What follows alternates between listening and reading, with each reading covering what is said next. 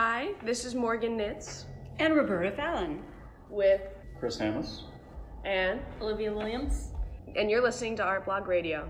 Thank you for speaking with us. You're welcome. All right. A little about Chris. He's a faculty member at Tyler School of Art, and 4 years ago began an alternative gallery in North Philadelphia called Pilot Projects. We're here today at Pilot Projects, 1719 North 5th Street, just north of Cecil B. Moore. We're surrounded by a new exhibition, a collaboration between two artists, Tim Belknap and Mina Sarvzaz.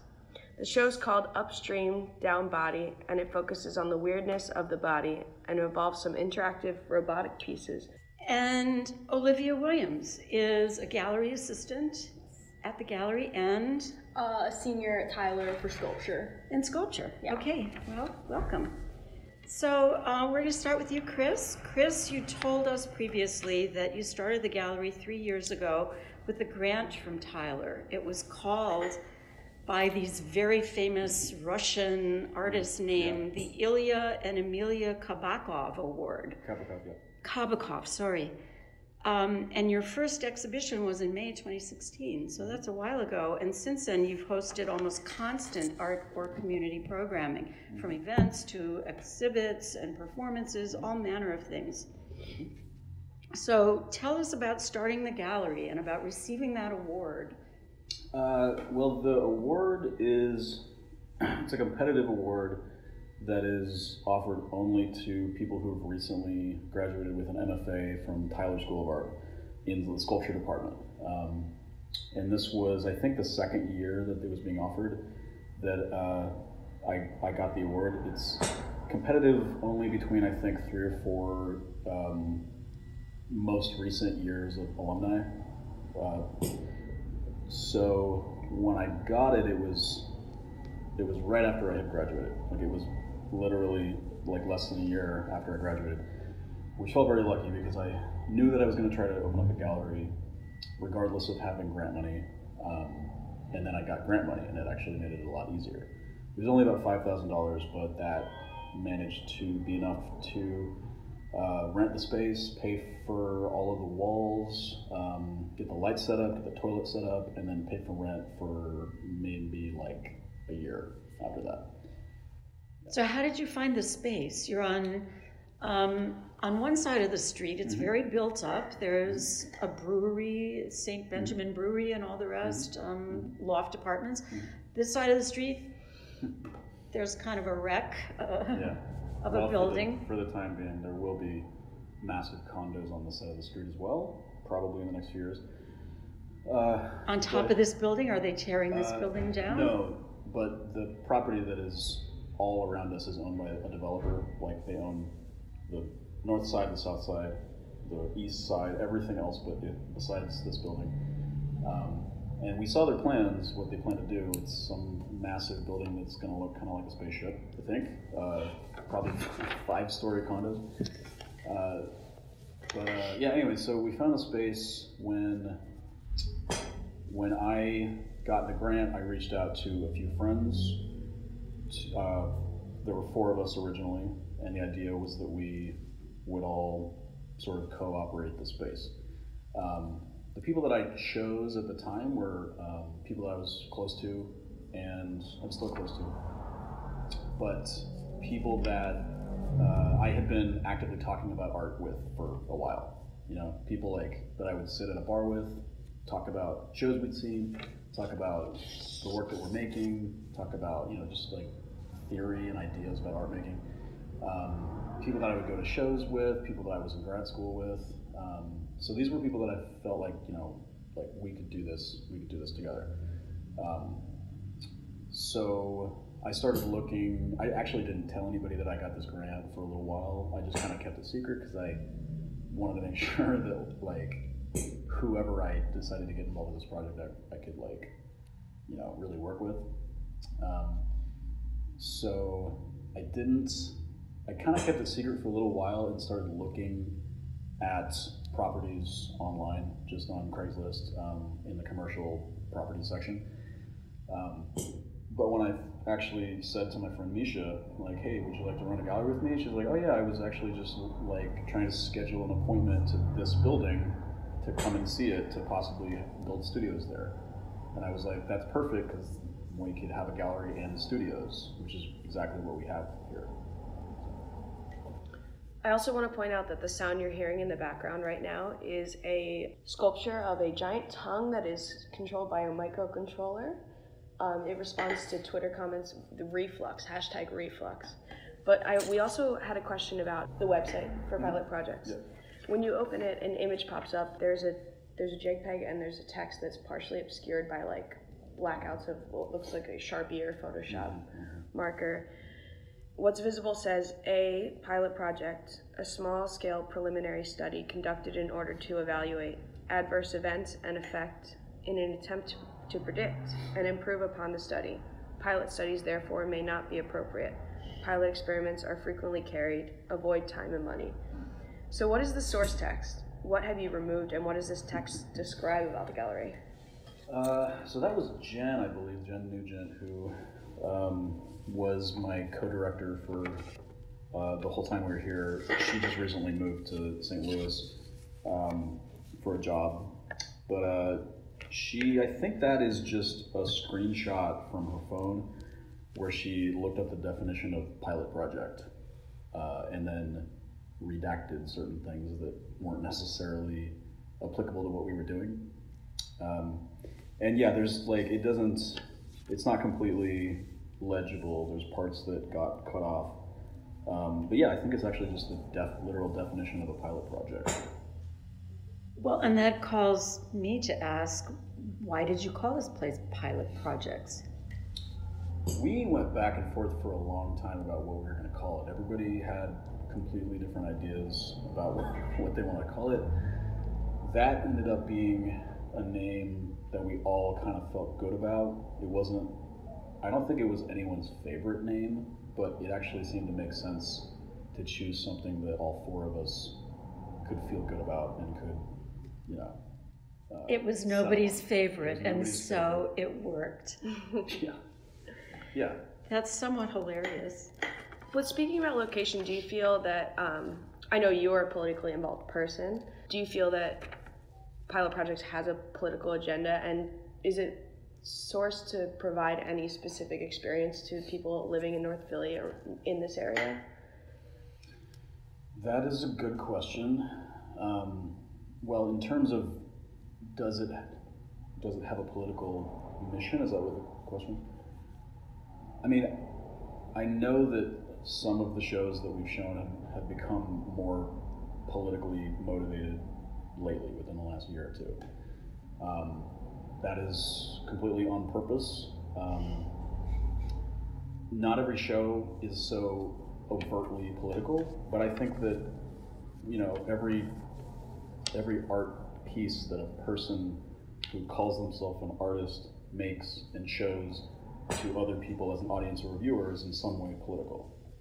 Now, what those politics are maybe difficult to describe or difficult to actually encounter so clearly. Yeah, that's a non-answer. I realize that. Saying everything is political. It's difficult to actually figure out how to say that Pilot Projects is political, because I know that I have certain political ideas, and that hopefully comes across in the work that I show. But I couldn't necessarily say, because with every show, there's a number of other people, and while we might agree on certain political ideas, I wouldn't ever claim that we're completely on the same page about anything, So to say that Pilot Project is, it has a political motivation, yes, but what that specifically is, I think is determined by everything that we show, right? So in this show, we've got Tim and Mina collaborating on kinetic sculptures and augmented reality. They're sort of interrogating ideas about the body and how bodies move through space and how technology can relate to an experience of space in a strange, I don't know if that's making sense to me to say that. The show before this was Heidi Norton, who is a New York artist, and Tony Balco, who is a Providence-based artist. I would say that there are different politics in that show. What drew me to their work was the idea of this kind of like celebration of color and of plant life and of, you know, just very kind of like exciting imagery. That was maybe what drew me to that. It was also thinking about how depressing it can be in the winter, especially in a space like this where we don't have heat. We just have, you know, it's cold and it opens straight to the, you know, it's ground level, it opens to the street. So for me, there was some kind of like selfish motivation to just like cheer myself up in the dead of winter, you know, which, you know, feeling that way is political as well. Feeling depressed, feeling sad. It's not just because of your physical environment or the temperature outside. It's also due to, you know, something like capitalism. Capitalism can make you feel depressed. So that's also political in a different way. Apart from that, you're also a teacher, a sound teacher. Do you find that you are inspired by your students? I mean, you have Olivia who works with you, and Olivia was able to have a show here, which I'm sure was a great learning experience for Olivia. And does that affect your approach to this gallery? Absolutely. I mean, you know, I know it's cliche to say that, like, that as a teacher, like, you know, I'm learning from my students, but it's totally true, and that's like one of the most exciting things about it.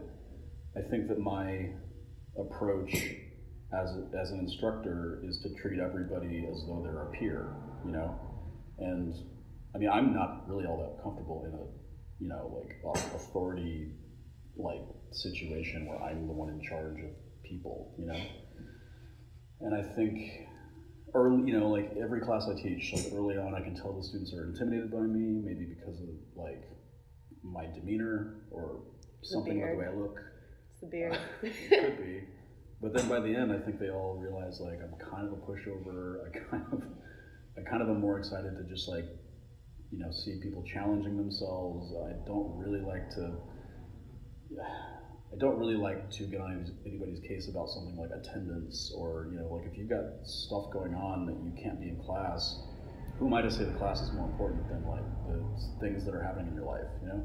I mean, I have those kind of thoughts about teaching, where I would rather treat everyone like a peer from the start and kind of work from there and see, you know, how that relationship can develop. That's a great philosophy. Yeah. In the best case, I think that students see that and they are motivated by it. And in the worst case, they might feel like they can take advantage of it. You know, like, yeah. I had a teacher when I was at Tyler many, many years ago, and that person will go unnamed, but their attitude towards the students was, you got to get away from all the bad art. It's not healthy to be around all this bad art. Yeah. It made me laugh, but it was an attitude and it was a philosophy, and it's really very not good in a way. No, I totally disagree with that, especially like, you know, you can't avoid things that you don't like in your life. So why would art be any different? And also, like, you have to spend mental energy thinking about things that annoy you, things that you know, have problems with in every other aspect of your life. And it's valuable to do that. It's the same with art. Like, it's really valuable to look at art that you don't like and think, why don't I like this? What is wrong with this that it turns me off? You know? I think people don't necessarily always realize where the learning comes from. Sometimes the learning is coming from being repulsed by something, you know? Great answer. Wow. So let's move on to talk about your art a little bit. We've been talking about your gallery, your teaching, your philosophy. So you are an artist. You are an MFA from Tyler, as we know, and a BFA from the School of the Art Institute in Chicago. Your bio at Tyler says you are interested in intersections of power, identity, and inner psychic life. And your website, which is full of pictures, and it's stopgostop.com, And everybody should go there and look at the / pictures. Jacob C. Oh, Hammonds, okay. You won't get there without That's- that. The website is run by a friend of mine in New York, and stopgostop.com is his like domain. But then I have like a sub domain from that. Okay, subdomain Jacob C. Hammis /projects.html. We'll put it in the website. So, but you're a maker. So let's talk about your making, from video to posters, word art. Yeah, what are you making right now? Well, so I have a solo show coming up, and I'm working on a kind of large-scale installation that involves lots of moving. I'm making fountains, like water fountains, that are going to be large and take up a large amount of space in the gallery. And I have some kinetic works that I'm making. I have some motivational posters I'm making. I have these concrete bricks that I'm making. There's a few other things, but yeah, there's a lot of moving parts right now, and I know that when I actually get all that work there, I'm going to have to edit down. Maybe I'll show half of it, I don't know. But it's at a new space called, and this is just a straight out plug for them because nobody knows who they are or what they're doing. It's called Information. It's in Port Richmond. I don't know the specific address, but it's some friends that have recently decided to open up the space. And this is the first show. It's opening April 13th. Do you have a name for your show? No, not yet. It might be called Pond Theory. I'm not sure. I've been so part of the thing I've been working around is I was originally thinking of it as a script for a video, but when they asked me to do this show, I realized I could try to make it get some of the ideas across in a sort of three-dimensional installation form. So it will still probably be a video. With props. You're making props for the video right now, possibly. Sort of, yeah. So it's hard to really describe where this comes from, but essentially there was a few summers ago when I was in Chicago and I was working at a gallery out in the suburbs, and as we were driving out there every day, we're passing these like corporate headquarters, corporate like industrial parks, and they all had ponds in front of their building. And so I started to think about what is the function of water, of a water feature, why is that so important to incorporate that into your corporate headquarters? What does that provide? So really just trying to unpack the kind of like aesthetics and the theory that goes into that. And then I developed this thing that it's sort of like a satirical take on those questions, which is to develop the theory of pond theory. So pond theory is sort of like a satirical study of how a pond can be used to portray various kind of ideas about your business identity or about the industry that you happen to be a part of, and how that might affect the inner psychic life of your clients or of the employees. So it's a very unwieldy mess right now trying to figure out what exactly this is, but it's some kind of a satire. Well, I'm seeing a handbook, an employee handbook, all about the pond and the use of the pond and the theory behind the pond explained. Yeah, and also thinking about other kinds of thinking about water and how water is maybe used in an aesthetic manner. Although that's a very, very general subject to start talking about, I'm making work about water. It's no, I'm not making work about water. I'm making work that uses a certain very particular idea about water and exploiting that to get other ideas across that have to do with, my thoughts on capitalism, I think. I think that that's mainly what is at the core of it is like, what are my thoughts on, wage labor, like, and how our time is being, how we are expected to adopt certain ideas about time and pleasure and, like basically flogging ourselves in our daily jobs in order to feel as though we are valuable or that we are worth something, So that's kind of at the core of it, but I'm taking this sort of long path around that will hopefully have some jokes in there, because I think a lot about comedy and humor, and I am actually writing a joke book to possibly go with the show. What a great idea. Yeah, I'm trying to write a joke book. The jokes aren't that funny, but they are literally... Olivia says they're funny. Oh, okay. Okay. Can you give us one? Do you have an example right off the top of your head? Or Olivia? I really like the toasting one. You told me a few, but the toasting one at the bar. I like the action with it too, I think. Is there time to tell a joke? I mean, oh yeah. Is it a half an hour joke? No, but I do really like long jokes.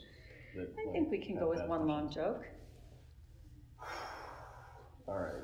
Let me see if I can. I don't have anything memorized. I just have it written down. So if I do stand up or sit down. We're sitting, so you can just do a sit down. Set. I can't believe I'm fucking doing this. All right, 3 guys walk into a bar. I have a whole chapter of bar jokes where it's just 3 different guys. No, I'll give a short one. How about this one? Did I tell you this one? Might have. 3 guys walk into a bar, each of them reading Ayn Rand books. Bartender looks at them, says, "Sorry, gentlemen, we don't serve teenagers here." Oh my god. So that's a short one. That's a good one. I like that. So here's a little bit longer one. 3 guys walk into a bar. The first guy orders the round of drinks. They hold up their glasses. They say, "We would like to toast to the power of the working class. We can accomplish anything we set our minds to as long as we have solidarity amongst the working classes." And also, 2 sidewalks. 2 sidewalks. Everybody says 2 sidewalks. They cheers. They down their drinks. Second guy orders next round. "Let us toast to never forgetting the source of our oppression, which is the upper classes, and the power that we possess when we are a unified working class." And also 2 sidewalks. Yes, 2 sidewalks. Everybody cheers this. They down their drinks. Third, I'm still doing a bad job. Third guy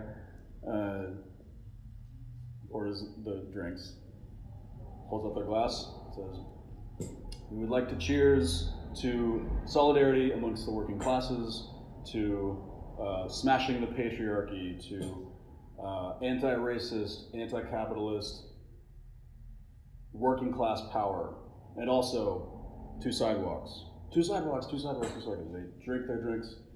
Bartender comes back over. He goes, "So guys, look, I get cheersing to, solidarity amongst the working classes. I get smashing the patriarchy. I get the anti-capitalist.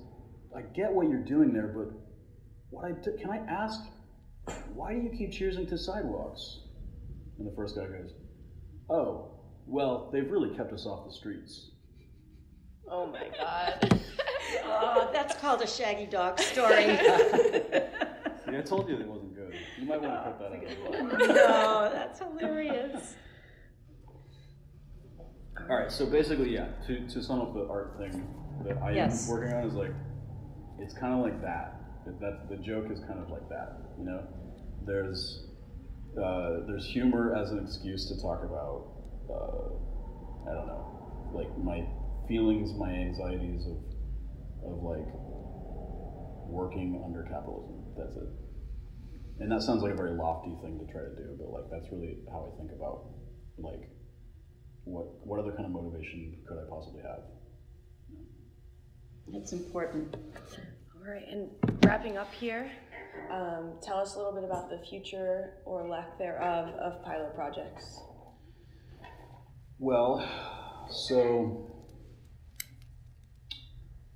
we're renting space in a neighborhood that's rapidly changing, rapidly gentrifying.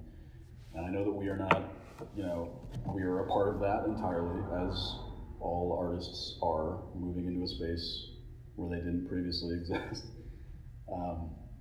What we've seen in the last 3 years that we've been here, a brewery opened up across the street, and then another one opened up across the street. All of the empty lots around here are slowly getting built up with 3-4 story condo buildings. This neighborhood is changing very quickly, so I don't really see us being here much longer. Maybe another year at the most. And that's not because I don't want to keep doing it, it's because it's just like, we totally didn't expect this rapid level of change, when it happened. I mean, I don't know, like, we've been here 3 years and like there's almost no empty lots in this neighborhood anymore. We had a yard when we moved in where we did a lot of programming outside. We had a volleyball net, we had volleyball games, we had an above ground pool we would set up, we had a fire pit, I built a stage out there one time for a DJ to perform. We can't do that anymore because the people that own all the property all around the building dug it up, destroyed a lot of our property in the process, and they're going to build a massive condo that wraps around the whole building. I don't even know that I could say that this building will be here in the future very much, because I know that the landlord has been offered money to sell it to that development company, and he turned it down the first time, but I don't know if he'll continue to. So in terms of this space being here, we don't own it, so we don't have any way of like really investing in a future in this space. I would like to keep doing it. It is very difficult because when we first opened, there were 4 of us, and then very quickly there were 2 of us, and then now there's me and Olivia, and that's basically, it's just hard to keep doing it, And I know that I get a lot out of doing it. I get a lot out of curating shows, talking to artists about what they do.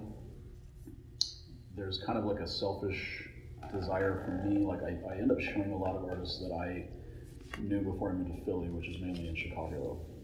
So there's a selfish desire for me to kind of like keep in touch with those people. And so if I bring them here, I can kind of like have an excuse. There was just, I was just talking to someone, and this is not, there's nothing really like,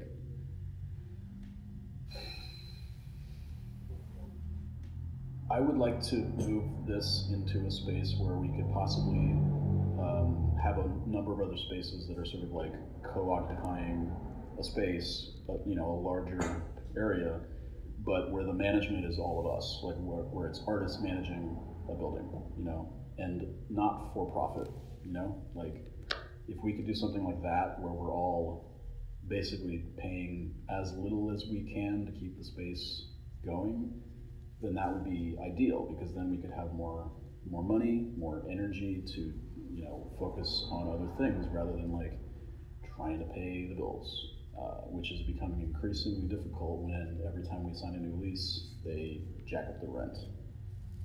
So I don't know if I could say for sure what the future is. I don't actually have a desire to close it. While I'm still kind of figuring out how to do it, like there's still a lot of difficulty for me to think farther than like 2 shows in advance, it's really hard. So I'm still learning how to do it, and I still enjoy that process. And I feel like, from what I can tell, it seems like it's still valuable to other artists. I mean, when we have shows, typically we do solo and 2-person shows. There's not a lot of spaces that I think have that as like a big part of their mission, Some spaces seem to have like lots and lots of sprawling group shows with like dozens of artists, and we don't do that very often, except for Olivia's show. She did that, which was totally fine. It was a great show. I want to be ambitious. Yeah. But yeah, I don't know. Well, how are your friends who are opening information doing it? Is this in their home or? No, it's in their studio. They have they've built a shop, and they have studios there. So they have like a communal work area, and then everybody has their own individual studio spaces. And they have one area that they just designated to be the gallery. So they're actually drywalling it right now. I've been there twice to check on the process, just out of my own like anxiety about like, is it gonna work? What's it gonna look like? But they're doing a great job. The walls are built. They're not painted yet, but yeah. And they're, some of them are former students of mine, so I'm excited to see like them kind of like taking this up as part of their, thinking about art making is like being an organizer. That's an important thing, I think. That's great.